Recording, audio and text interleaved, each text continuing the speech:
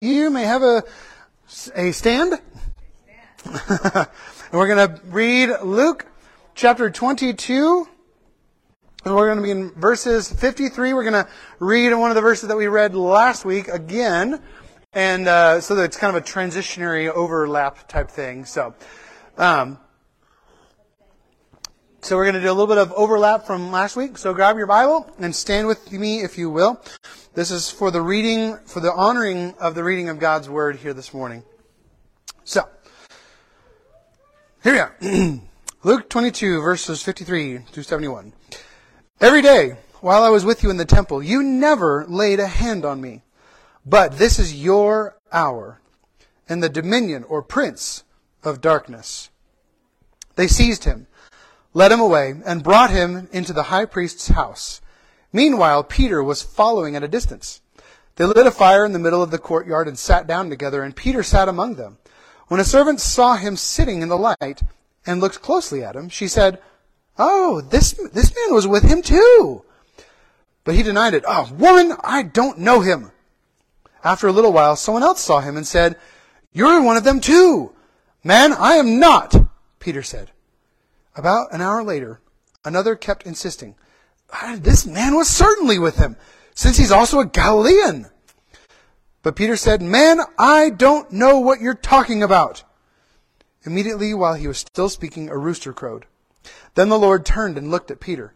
So Peter remembered the word of the Lord, how he said to him, "Before the rooster crows today, you will deny me 3 times." And he went outside and wept bitterly. The men who were holding Jesus started mocking and beating him. After blindfolding him, they kept asking, "Prophesy! Who was it that hit you?" And they were saying many other blasphemous things to him. When daylight came, the elders of the people, both the chief priests and the scribes, convened and brought him before the Sanhedrin.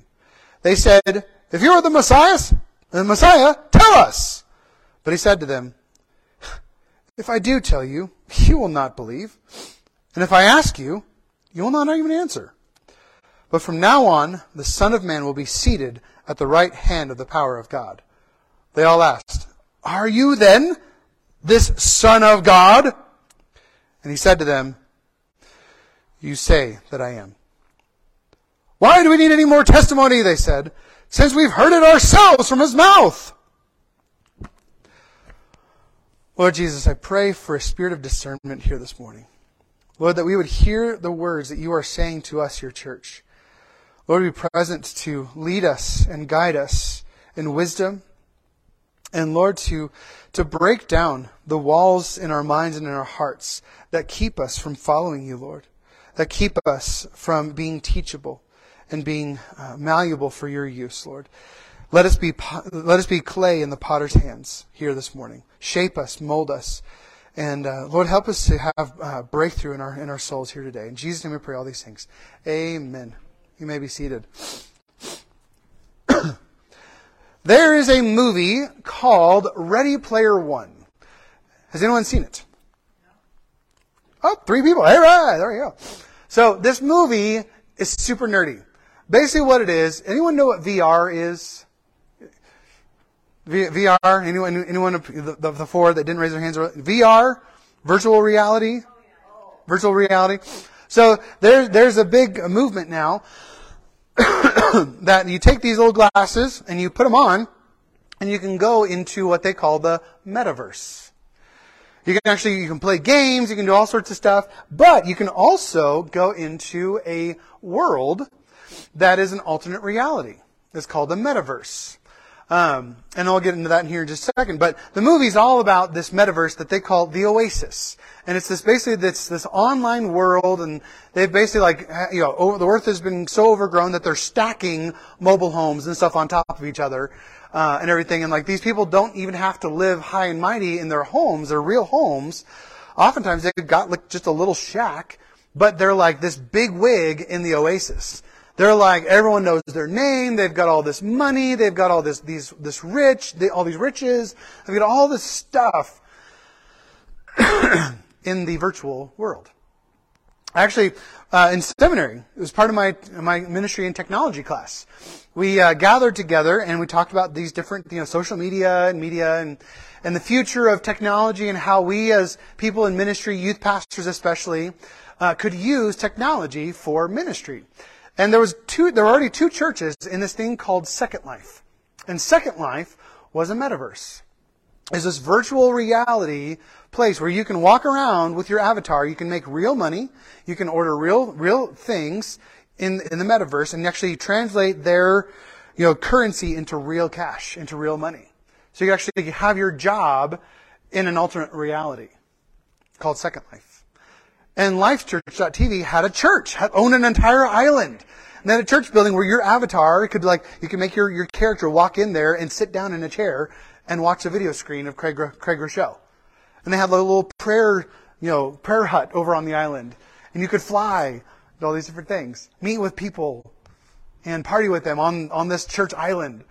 Then another one where the church was actually in the clouds because real estate was a lot cheaper in the clouds. And they owned just a little itty bitty building on the ground that they used for discussions and community groups in the virtual space.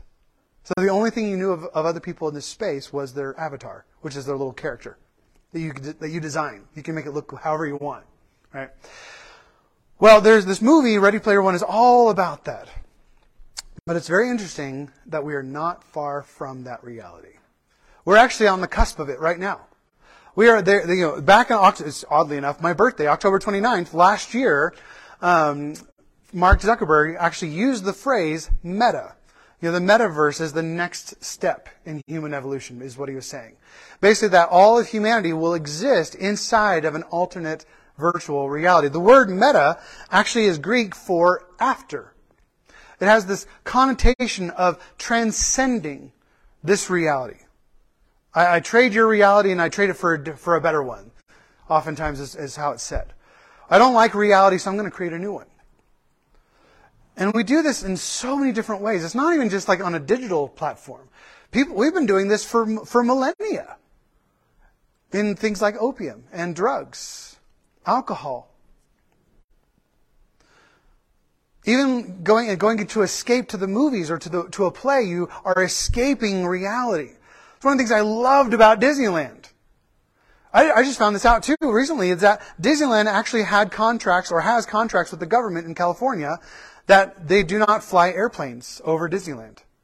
You can't see anything of reality outside of Disneyland. Like literally across the street, they have the walls and the roller coasters in such a way you can't see the convention center or hear the ambulances or anything about reality. They're creating a new reality for you at Disneyland. Going to the movies, why it's so dark and isolated. You are entering into a new reality. We've been trying to escape reality our whole lives. And we've been just getting better and better and better about doing it. And it's very interesting how in our world today that virtual reality, but not just virtual reality, but even augmented reality. So augmented reality, have you ever heard of Google Glass? So it's actually these glasses you can put on that's a computer. And it'll show you little things all around you. It'll show you, if you want to navigate to the coffee shop down the street, you plug it in, you talk to your glasses, and it'll give you step-by-step directions. It'll put an arrow in front of you. So you're walking and it'll have it flashing on the side of the building, and you walk into it and you can see all the different specials and sales, and people can do all these different signs everywhere in augmented reality. They even had a thing called Pokemon Go several years back where you play Pokemon in real life with your phone, running around trying to chase Pikachu and trying to find, Pokemon. So it's like our reality isn't interesting enough, and so we've got to create more in our own reality to make it satisfying enough. And it's really interesting. So the great theologian and scholar, my friend Cody Whittington, at the table, and actually that is true. He is an incredible scholar. So he talks about meta. So meta, he refers to meta. He's talking about Facebook's meta universe, metaverse. Meta, as a brand, diagnoses humanity's problem as pervasive disillusionment with reality, and prescribes yet another illusion that escape is possible and preferable. Any ancient religion repackaged for a 21st century consumer. And so here this morning, our conversation is going to center around this concept, that God has grace for the teachable, but has silence for the incredulous. I'll get to the meaning of that word in a while. For the incredulous. And so, first so God has grace for the teachable. So we see these two trials. We see Peter's trial, that he failed. And then we see Jesus' trial, that he succeeded. And so we see this contrast, this comparing and contrasting of two separate trials going on. So let's look at that first one. So grace for the teachable. So Peter's trial. Peter. Oh, Peter. Peter. I think we can see ourselves most clearly in Peter, can't we? This guy, who's trying to make it work. He's trying to do the right thing, and he just keeps messing up or just keeps kind of missing the mark. I feel like Peter a lot. I feel like I've got it nailed down. And I'm like, yeah. And then all of a sudden someone's like, no, actually, no. I'm like, darn it. But this is I think as we look deeper into Peter's situation, it's a very nuanced situation. Because remember, like last week we talked about, Jesus was not disappointed that the disciples ran away. He wasn't like, oh man, these disciples abandoned me. He's like, thank God they get to live. Because, like I said last week, most often, people who were captured were rounded up. With the rebel leaders. These rebel leaders would rise up against Rome or against the Jewish leaders, and they would be rounded up with all of their followers. And the leader and their followers would both be tried, tortured, and killed in the same manner. Like the people, if they were turned over to the Roman government, they would be tortured and crucified behind and around their leader. That's how they would die. And that's what Jesus did not want of his followers. He needed to bear the cross for his disciples, not to bear the cross with his disciples. This was not the cross that Peter was meant to die on. That comes later. Peter's escape here is a bit different. Because it's one thing to simply run away like the rest of the disciples. They all booked it. They're out. They're out of there. Like John Mark, left his tunic and ran away naked. Right? He wrote himself into the book of Mark as the kid that ran away naked in the garden. So that was the house that Peter shared his Last Supper with. Go back and read it. It's very entertaining. But Peter, it's another thing to run away, but it's another thing to stay involved. He was following Jesus and trying to kind of stay involved in the situation, see what was going on, see if there might be a way, maybe see if there was a way to rescue him, maybe break him out of jail, rescue him and pull him out, bring him out. But yet it's another thing to stay involved, yet another thing to actually actively reject the person you're following as well. Jesus is still glad, yet I think is sad for Peter. When Jesus said Jesus looked at him. Now the chronology of this is kind of all out of whack, because that part where Jesus looks at him is kind of in the middle of his probably going back and forth to different rooms during his trial and stuff like that, or we don't really know exactly the setting, but the chronology is kind of all out of whack here a little bit. But because the fact remains is that Peter still denied Jesus. I think Jesus is sad for Peter in this moment. When he looks over at Peter and he knows what he's feeling, and making eye contact with someone. Isn't it difficult, when you make eye contact with someone? I remember when I did something bad, I remember there's one time specifically, I was playing up in the balcony of our old Southern Baptist church in Southern California, First Southern Baptist Church of El Monte, California. And I was playing up in the balcony, and they were trying to have a rehearsal of something down here on the stage. And just all of his kids were up there laughing and giggling and running around, kind of like my son and my daughter do every week, But it was distracting everyone, and my dad, stormed up there and he sat me against the wall, and he's like, stop. He grabbed my face, and I was like, Like trying to move my eyes everywhere. I did not want to make eye contact with my dad when I knew I did something wrong. Why? Because it's powerful to make eye contact with someone. It's powerful. It is a powerful thing to make eye contact with people. And in this moment, Peter is experiencing that feeling. He made eye contact with Jesus in the moment that he fulfilled the prophecy. And Jesus knew it. Peter knew it. He had just finished denying Jesus 3 times. And the gut check that Peter just felt in this moment. I think Jesus was more sad for Peter.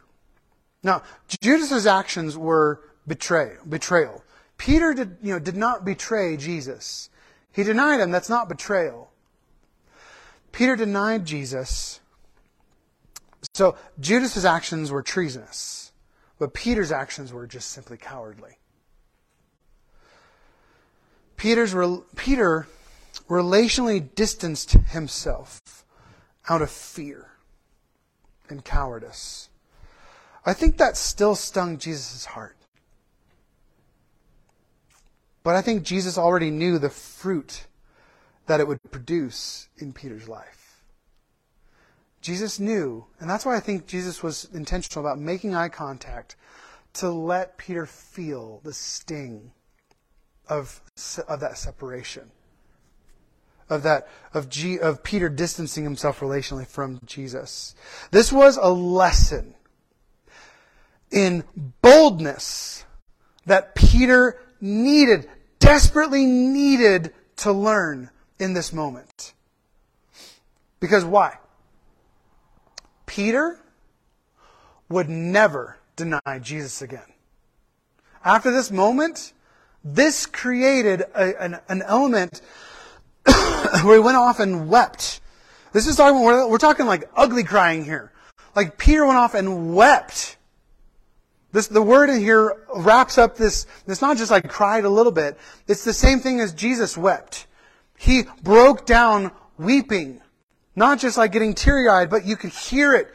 You could sense it. You could see his body weeping, convulsing from the weeping. And Peter's lesson would be boldness. Think about this. Jesus knew what just happened, and then after his crucifixion and then resurrection, he sought after Peter.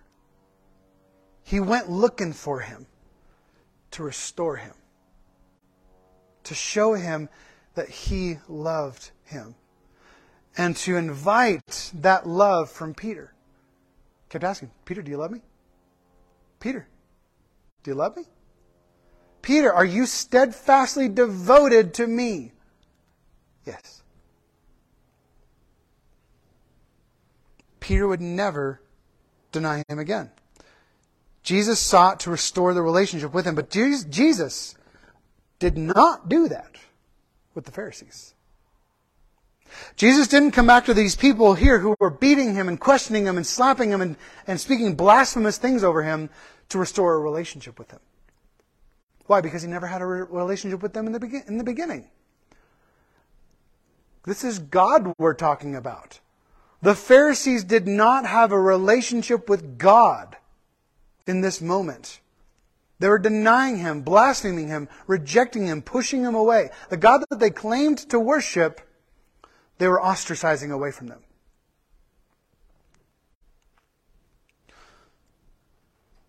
But Peter was sought after when he did something stupid. Jesus never stopped loving him. And there was never really anything that Jesus had against him. Peter isolated himself. That's the same thing as like us today. You never break your relationship with God. You never have to keep a short account with God because it's the shortest it'll ever be because it's gone. Your account is settled today, tomorrow, and forever with Jesus. What happens is oftentimes we do the same thing as Peter. We might deny him either by our words or by our lifestyle. Because that's the thing. There's a quote from the old DC Talk song, is that the greatest cause of atheism in the world today are Christians who acknowledge Jesus with their lips and then walk out the door and deny him by their lifestyles. It's a Christianity that doesn't matter to a Christian. Does our faith matter to us? Now, we're going to make mistakes. We're going to stumble. We're going to make stupid decisions, do stupid things. But understand that God is not distant from us when we make those decisions. He's closer than a friend. He's there. All we have to simply do is recognize it. All we have to do is recognize and welcome his presence. Because he's ready and willing always to welcome us into his. He wants you in his presence. He wants your relationship with him whole. God will let us do the stupid things, even the things that we speak or act in, the times when we speak or act in a cowardly way, so that we can learn, so that we can grow, so that we can mature, grow up in our faith. Now, this doesn't mean that Jesus approves of the wrong things, the wrong thinking and the wrong behavior. Jesus isn't like, it's cool, don't worry about it. And he's like, no, that crap's got to change. Your lifestyle, your thinking has to change. That's why the word repent, right? Metanoia, change your what? Your mind. Change your mind. Change your mind about your thinking, which will change your behavior. Because remember, God never condones sin. Romans 6, he's like, well, shall I just go on sinning so that grace may more abound? Can I, he has grace for me. I'm teachable. Why don't I just go and sin more? I can be more teachable. And the phrase is meginitai. May it never be. Heck no, is what Paul's saying, but stronger. With more gusto. Or what was the song? With more feeling.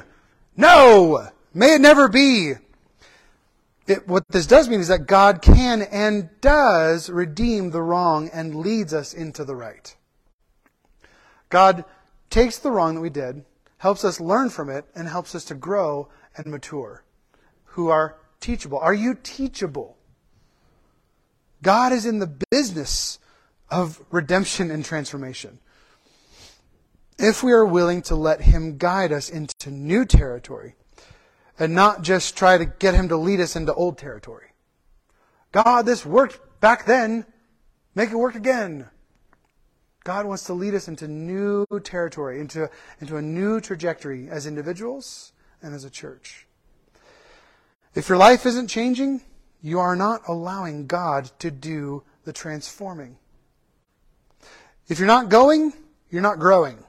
If you keep going the same dumb places, physically, mentally, emotionally, doing the same dumb things, physically, mentally, and emotionally, you're not allowing God to truly redeem and transform your life. You're still walking in unbelief.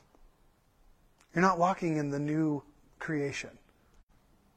You're walking in the old ways.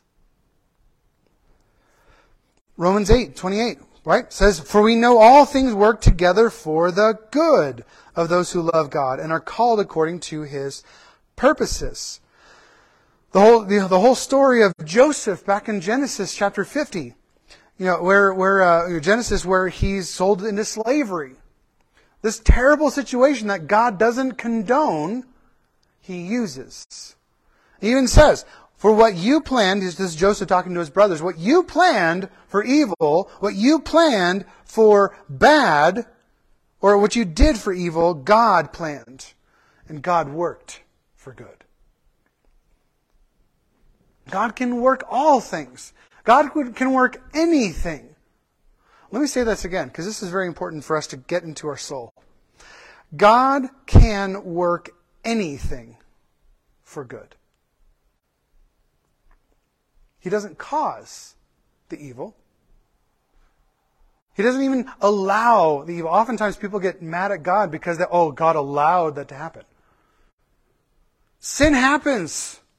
We live in a crap world, following crap desires, who sometimes even get offended by a pastor saying crap from the pulpit. Been there, had that conversation. But it's a very good word for the kind of thinking that is. We live in a broken world that is ruled over by the prince of the power of the air, the rulers and the authorities and the powers, principalities in the unseen realm.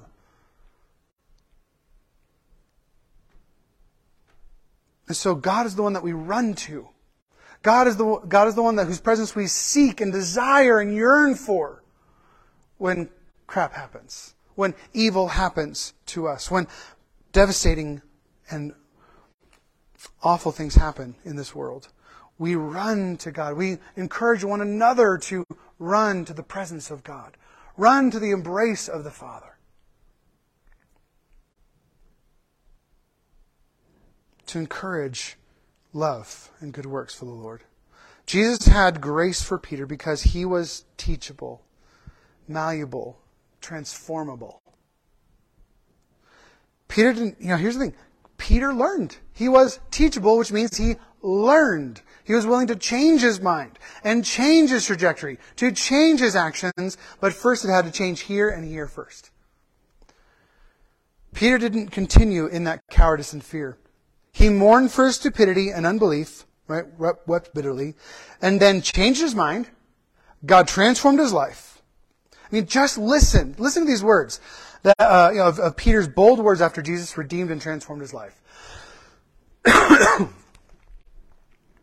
This is this conversation with the religious rulers. We'll talk about this later. So they're berating Peter and John, saying, "Stop preaching in Jesus' name. Stop healing in Jesus' name. For heaven's sake, stop healing people." Can you believe it? Stop healing people?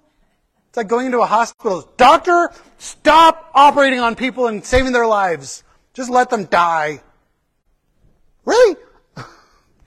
So that's basically what these religious rulers, these chief priests are saying to Peter and John. He said, and they answered them. They're like, whether it's right in the sight of God for us to listen to you rather than to God, you decide. For we are unable to stop speaking about what we have seen and heard. After threatening them further, they released them. They found no way to punish them because the people were all giving glory to God over what had been done. For this sign of healing had been performed on a man over 40 years old. We'll talk a little bit more about that later. But these words, listen to those words of Peter. I will never deny the name of Jesus ever again. I learned my lesson.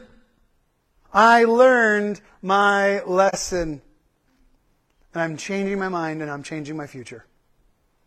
And he ended up dying by being crucified upside down. Because he didn't feel that he even deserved to die the same way as his Lord and Savior Jesus Christ. So he's like, hang me upside down.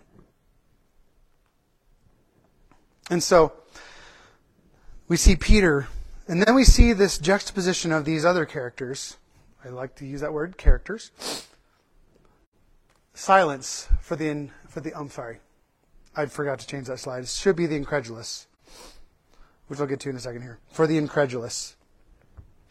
Luke focuses more on the Roman trial because he's a Gentile.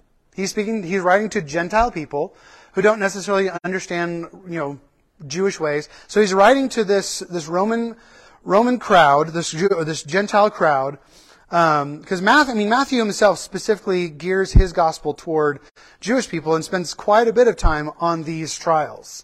These trials lasted all night.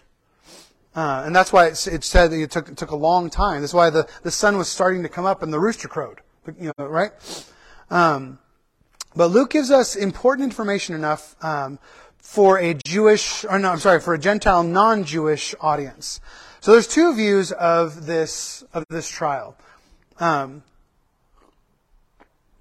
One, that this was an illegal trial in the middle of the night.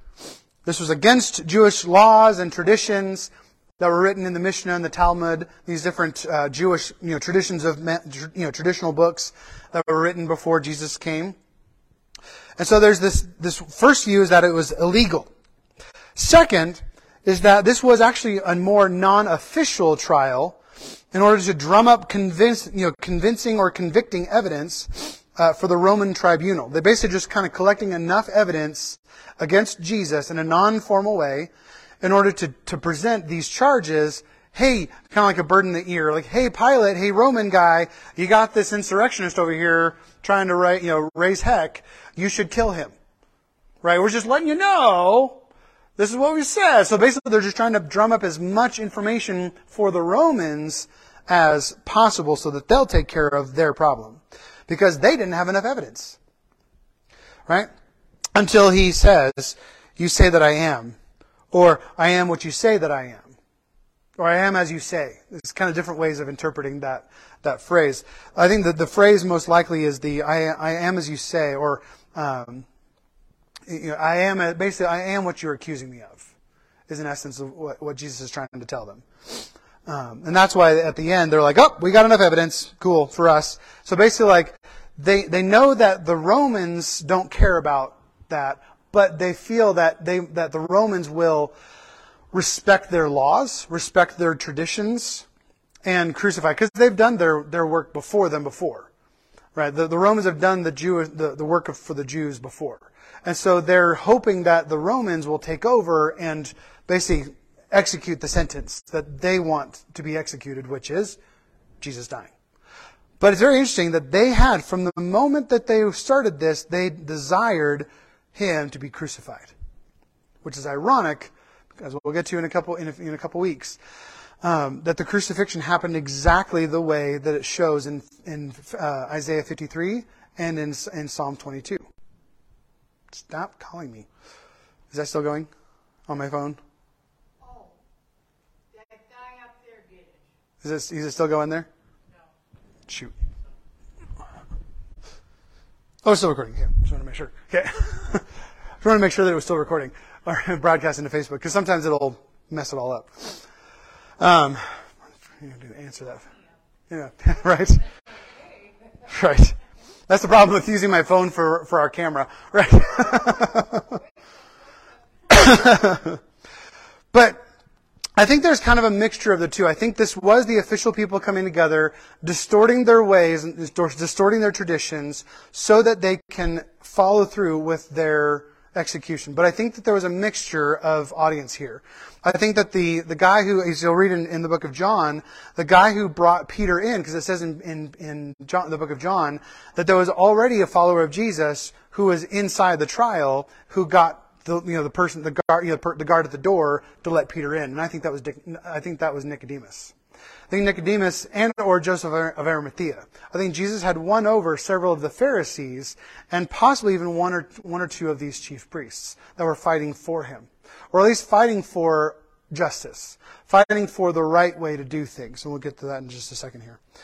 But either way, it was an unethical trial of false allegations and accusations against Jesus, so that the Romans would crucify him. Because remember, the Jewish leaders always had crucifixion in mind when they were trying Jesus. Because here's the thing, they not only wanted Jesus to die, they wanted Jesus to suffer. The word that we use, excruciating, comes from the word for crucifixion. Think about that. When you say you're in excruciating pain, you're saying I'm being crucified with this pain. They wanted Jesus to suffer. It's one thing just to, and I think we see that, they might have gotten more and more emboldened because they take matters into their own hands later on and kill Stephen by stoning him to death. So I think the rise of the church started to impassion the Jews to start not caring what the Romans thought. Like, well, you killed him, but you couldn't keep him dead or dead enough. And so we're going to take matters into our own hands and make sure that these blasphemous you-know-whats die, get killed off. The crucifixion of Jesus was the result of a dehumanized humanity that had lost its way and spat in God's face. This word that they said, saying other blasphemous things, they had to distort God's way. They had to distort God's way, His truth, and His way of life so much that what they were saying was actually blasphemous against Yahweh, whom they claimed to worship. All Jesus would give them was silence. The entire night, I think that's probably why Luke just kind of focused on this one, because it's the one time in the entire night where Jesus actually said something. Think about this.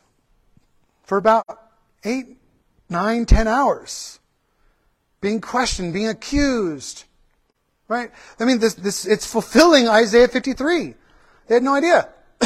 He was oppressed and afflicted, yet he did not open his mouth. Like a lamb led to the slaughter, and like a sheep silent before her shearers, he did not open his mouth. This fulfilled Scripture. So the question here this morning is, which are you? Which are you? Are you teachable? Faith. Another word to that one would be faithful. Are you faithful to what God has for you? That God is God, we are not. That we know the goodness God has towards us, and that goodness of God changes us. Do we let the goodness of God's way, truth, and life change our lives? Change our minds? Or are we incredulous? Now, here's the definition of incredulous. Unwilling.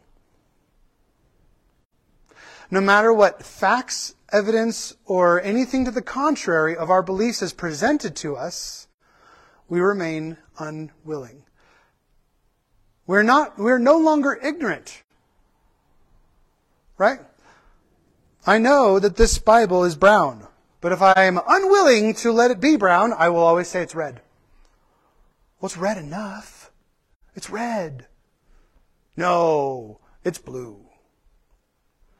Because I'm unwilling for this to be brown. It can be anything else. It can be pink for all I care. But I cannot say that this is brown. Self-righteous people consistently play the role of God, but they are very, very poor substitutes. This is incredulity is so often, I think, we kind of might need to think of it as being spiritually adulterous. Look at the Old Testament, from Genesis to Malachi, or Malachi as I like to say. It's all about this stiff-necked people of God, right? All the people that keep forgetting who their God is and turning against their God because they have built up this incredulity in their hearts to say, I know and I've seen and I've heard, but I am unwilling. And God keeps calling them adulterous. He uses some very, very colorful language for His people in the Old Testament. Go read Ezekiel. It's very fun, especially chapter 23. We can also make people and things substitutes for God in our lives as well. Not so much making ourselves and our own opinions, but making others and others' opinions. Or making a thing or a substance our God. That we develop our life around. That it brings us into that reality that we like. And so we can either run to ourselves to create the reality that we like, or we can run to others and other people's opinions or other people's interpretations of reality that are not God's, but we like better. Or even our perception of God that we like better than the one that He puts. And oftentimes, this is the way of the religious. They like the pull yourself up by your bootstraps. They like the, you better repent, you dirty sinner. They like that, like self-abuse, because it feels good. It feels humble. But all it is abusing God's creation. That He loved and He died for. He took the scourging. He took the beating so that we wouldn't do that to ourselves. So that we wouldn't take that from anyone. Because God's not going to give that. Being raptured by the goodness of God. This is a way that we live our lives in this constant evaluation and reevaluation, I like to call it. To ask ourselves that question. Because oftentimes we need to remind ourselves, Who's in the driver's seat? Who is God? Who is God in my life? Who is actually taking the charge? Who is playing the role of God today? Is it God? Is it me? Is it the influencers that I listen to on social media? Is it my friends? Is it my family? What guides your life? God and His Word? Ourselves? Substances? Do we have to go to a substance to give us the feelings of reality that we want? Media, social media. Healthy relationships with God and others. Relationships aren't bad. Oftentimes, if you look at the New Testament, it's all about relationships. That's how we're supposed to get our perception and our understanding of God's kingdom and God's goodness, is by being with God's people. To encourage one another, to spur one another on to love and good works. To remind each other of the way. That's why we were first called followers of the way. That was our first name. And then the second name was saints. Those are the only two names that were given in the Bible as an affirmative. To the saints who are in Belgrade. To the saints who are at Shift Church this morning. That's who you are. Reminding you of your identity in Christ. Reminding you of the power of the gospel in our lives. Reminding you of the goodness of walking by the Holy Spirit. Teaching and edifying our lives. Teaching and equipping you, the work of the saints, to do the work of ministry one to another. There's a guy, think about this. Walking by the Spirit. What does it look like to walk by the Spirit? Well, I know a guy I had a conversation with this week.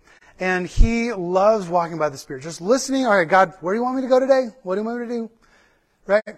And he's like, all right, God, I'll go. I wanted to go to that music concert like 15 hours away, but I don't know if I want to, but I'll go because I think you're telling me to. I believe I believe you're telling me to, so I'm going to go. Loaded up in the car, drove 15 hours, was there. He's like, okay, that's cool band. It's okay, band. Why am I here, God? And he was like about to leave, and then he saw this woman crying. He said, are you okay? Can I pray for you? That's what he always starts with that line. Can I pray for you? Is there something I can pray for you about? She started weeping. And she's like, oh no, I'm good. I'm just going to meet my friends. And then he kind of saw her slow down and stop. He went back over and was like, ma'am, I don't mean to follow you or be weird or anything, but I feel like God has brought me here to you. Is there something I can pray for you about? And she just broke down. And he was praying. He was like, I don't really know what to pray for this woman. I'm just praying the goodness over her and God's love her, remind her. But the Spirit was speaking through him, and she was just being more and more poured over by the presence of the Holy Spirit. And God created a healing in her life that day, and she left with a smile. And he went home and he's like, that's why I went. Walking by the Spirit, speaking up when we feel like it, not riding your horse and going and talking with someone about the things that God is working in your life. God is leading us in these moments, right? If we are willing and able to walk by His Spirit, pray, listen, go, pray, minister. Pray, listen, go, pray, and minister. Can God lead us to speak life into our family, our church family, the people in our lives around us? How does God want you to minister to the lives that you've been entrusted to? The question, are you teachable? Are you teachable? Are you clay in the potter's hands to live into His reality and not just try to live into the virtual reality and the false realities, the augmented realities around us? Are we willing to live by His reality? Body, soul, and spirit. Are you incredulous against living your life by the direction of the Holy Spirit? Or are you willing to live your life by the Holy Spirit? If God feels silent and distant to you, maybe you've got your answer. Because remember, God is grace for the teachable.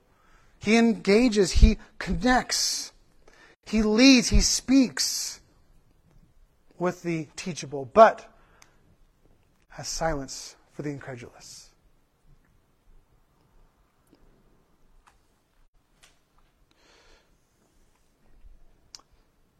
And so as we wrap up our time here this morning,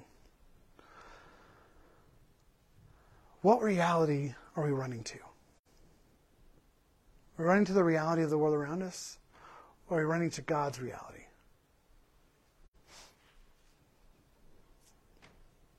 What are the things that we tend to run to in our lives to create the reality that we want? Are we willing to go to God first? And even having the mental know-how to say, God, I'm feeling this. God, I'm hearing this. But I want to know your way. I don't know if I'm supposed to be feeling this way. I don't know if I'm supposed to be thinking this way. I want to bring it before you. So, Lord, I'm just going to sit with you in this moment and let you teach me. I'm teachable, God. Teach me. Guide me. Stir within me. Lead me into your word if that's where you want me to go. Lord, bring people to me. Because that's the coolest thing. God will bring people to you. You know, like you ever heard that word, are your ears burning? Oftentimes it's God saying, hey, call that person or talk to that person. It's so funny. I'll do this all the time with Cody. Like I'll be like literally typing to him and he's like, bro, I just thought about you. How you doing? I'm like, whoa, that's so weird. All the time. It's so weird. Like God brings people to our hearts and our minds. That's not a coincidence. Rule number 39, there's no such thing as a coincidence. It's probably God speaking. Are you listening? Are you willing to listen? Are you willing to change your mind to go after His reality and forego or forfeit yours? Are you willing to take off the glasses of this world and to see reality as God desires it for you and that God desires for His kingdom? By picking up His lens for life and reality. Lord, we thank you so much for this morning. And God, we pray, Lord, that this time would just be a blessing to our hearts. God, that you would teach us ways that we would take this and that we would learn and encounter and engage in new ways of connecting with you, Lord, so that we can walk by your Holy Spirit every day. That we can spend time in your presence. Lord, we don't need music. We don't need even to read the Bible necessarily. We can just sit there in your presence and let you lead us. Lead us as we do pick up your word. Lead us as we do listen to certain music. But Lord, I pray that we would have the boldness and the willingness to just sit still and listen to you and where you would guide our hearts and guide our spirit. Help us to rest with you this week. Help us to sit with you in the cool of the morning. Maybe to go for a walk with you in the cool of the morning with your presence, Lord. And Lord, reveal yourself to us. Lead us, Lord. Guide us. Glorify yourself in and through us, Lord. For it's in Jesus' name we pray all these things. Amen.